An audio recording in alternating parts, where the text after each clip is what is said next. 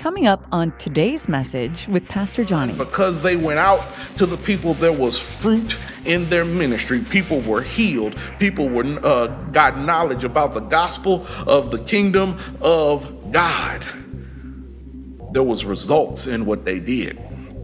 And I wonder what state the church would be in if we had more people willing to go out instead of waiting for everybody to come inside to them.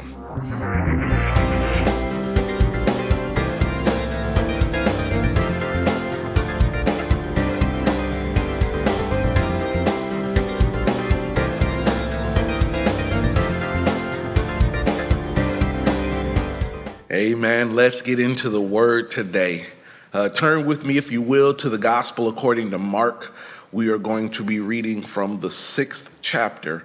We're going to read the 30th through the 34th verse. Then we're going to go down to verse 53 and read through 56. Again, that is the gospel according to Mark, the 6th chapter, reading verses 30 through 34 and 50 through 56. I'm reading the New International Version of God's Word. Let's see what the Word of God has to say for us today. Amen. Hear ye the word of the Lord. The apostles gathered around Jesus and reported to him all they had done and taught. Then, because so many people were coming and going, they did not even have a chance to eat. He said to them, "Come with me by yourselves to a quiet place and get some rest." So they went away by themselves in a boat to a solitary place. But many who saw them leaving recognized them and ran on foot from all the towns and got there ahead of them. When Jesus landed and saw a large crowd, he had compassion on them because they were like sheep without a shepherd. So he began teaching them many things. And verse 53 reads, "When they had crossed over, they landed at Gennesaret and anchored there. As soon as they got out of the boat, people recognized Jesus. They ran throughout that whole region and carried the sick on mats wherever they heard he was. And wherever he went, into villages, towns, or countryside, they placed the sick in the marketplaces. They begged him to let them touch even the edge of his cloak, and all who touched it were healed." The word of God for the people of God. Thanks be to God. Pray with me, please. O Lord our God, how excellent is your name in all the earth. From the rising of the sun to the going down of the same, your name is great and greatly to be praised. We thank you for this opportunity to once again gather and study your word. Lord God, let the words of my mouth and the meditation of all our hearts be acceptable in your sight. Every word I speak and every thought that I think be in line with your will. Hide me behind your cross so that people don't see me, but are led to Jesus. Forgive us for our sins and help us to forgive others. And let this word be a seed that is planted in good soil and produces a great harvest. In Christ's name we pray. Amen. For the time that we get to spend together today, I would like to talk a little bit about a compassionate Christ. A compassionate Christ. Compassion is an interesting word. It wasn't until I started preparing for this sermon that I even really learned what it meant. I'd used it before, but I learned that passion actually comes from a word that means to suffer. And that the COM prefix in front of it means with. So to have compassion means to suffer with someone. And there are some things that I know that I suffer for, that I have compassion for, things that I am passionate about. Family, my health, situations where I feel like someone needs justice. And I am sure there are other things that we all are passionate about or have compassion for, things that stir our spirit. However, true compassion prompts action. True compassion will drive one to act. We won't just feel some way about it. We're going to do something about it. We find an example or several examples of compassion in Scripture. In the Gospel of Mark, again, this story that I read is in all four of the Gospels. The lectionary does something strange this week for this passage because it starts off reading one chunk of Scripture, skips over a whole bunch, and then picks up at the end, and that's the reading. What it happens to skip over is Jesus feeding the 5,000 with 2 fish and 5 loaves of bread. And then it skips over another story where Jesus is walking on water. And so it only lists what happens before and after Jesus does this for this lectionary passage. And it's easy to think that the parts that I read are not as important as the parts that I skipped over for this reading, but I think that there's something to be found in the part that we read. And we can save talking about the miracles for another day, amen?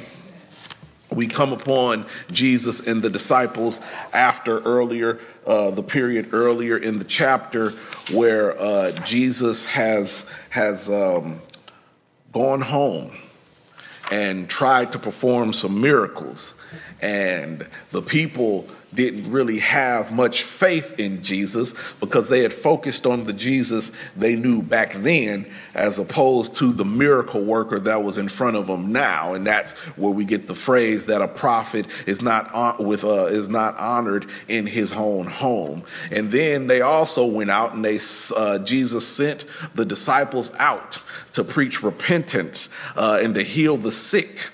And so that's what has happened before. Sometime during this same time, Jesus also finds out that John the Baptist has been killed by Herod. Herod threw a big old party for his birthday. And when someone asked what they wanted, they said that they wanted the head of John the Baptist. So Herod provided it. John the Baptist spoke truth to power. And he told King Herod where King Herod was wrong.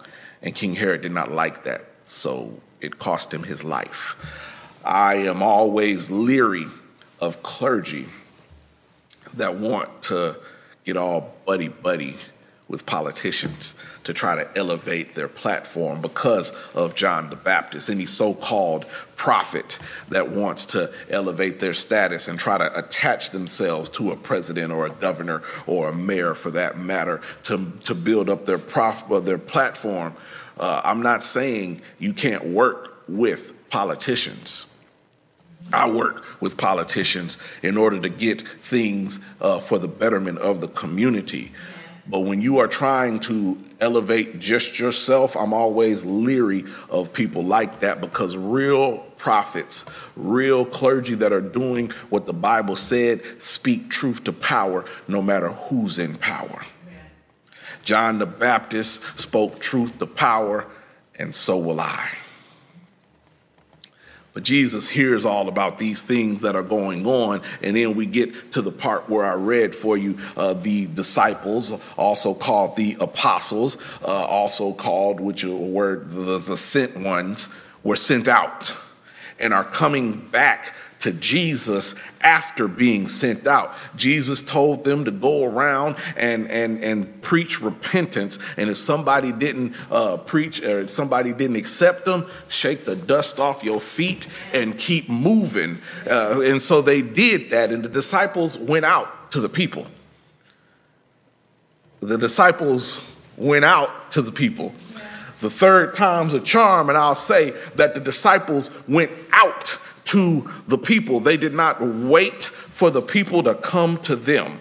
And when they were done, because they went out to the people, there was fruit in their ministry. People were healed. People got knowledge about the gospel of the kingdom of God. There was results in what they did. And I wonder what state the church would be in if we had more people willing to go out instead of waiting for everybody to come inside to them. Amen. Amen. And so the disciples went out, and now they have come back. And they are telling Jesus what they have done, because Jesus and the disciples have been traveling the countryside, casting out demons, healing the sick, preparing for the acceptable year of the Lord. And everything is so busy that the disciples aren't even able to rest a bit and get a bite to eat. Jesus calls the apostles and tells them, hop in the boat with me, and we're going to go away to a deserted place, a quiet place across the Sea of Galilee to enjoy some rest. Jesus is telling them to get away and get a little rest for a while. Rest is good. And rest is especially good when you have earned it. And so Jesus had compassion, and he saw that his disciples had a need, and he met it. Compassion drives us to act. But their plans got derailed real quickly. These people who were around them were desperate and in need of Jesus. And they saw where Jesus was headed, and they went on and got on foot and beat them to where they were going in a boat.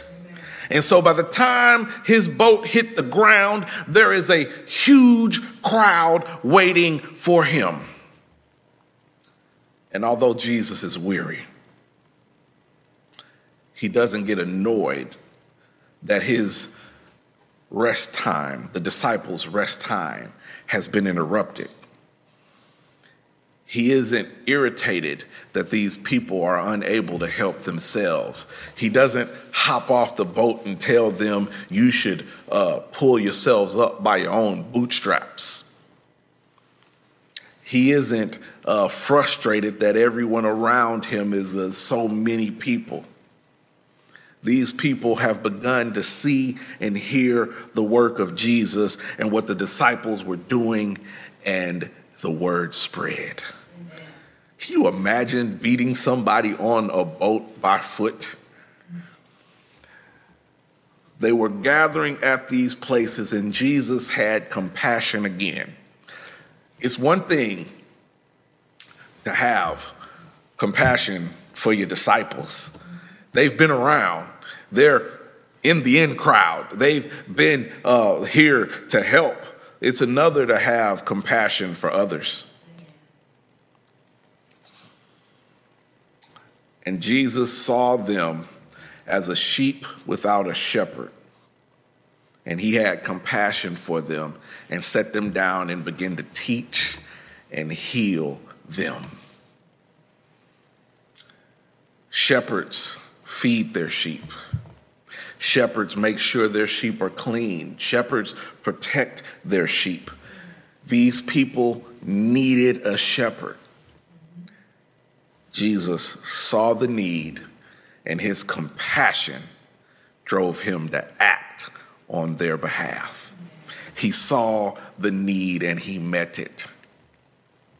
And then after he had taught them, that's when they fed the 5,000, even though I didn't read that part. It is at that point that they fed the 5,000. And then later on that evening, Jesus was walking on water out while the boat was out. And people got scared of what they saw from this man. And some of them misinterpreted his message and his mission and the wisdom and the power. But moving on, the text says in verse 53, when they had crossed over, they landed at Gennesaret. And this is the only time that I can immediately recall that this city is mentioned. When you read on your own, you see that they were supposed to head to Bethsaida, but they ended up here. And that is important, because they were supposed to go to Bethsaida, but ended up in Gennesaret, and that was a place where no one spoke Aramaic. What does Jesus speak? He spoke Aramaic.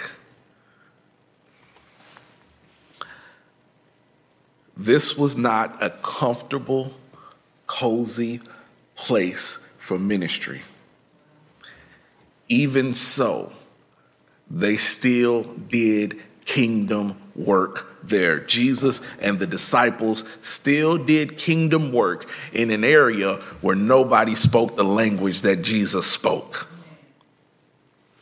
We may not always be in the most ideal situations where everything is going to go like we planned it, but God can still get the glory, and the work of the kingdom can still be done.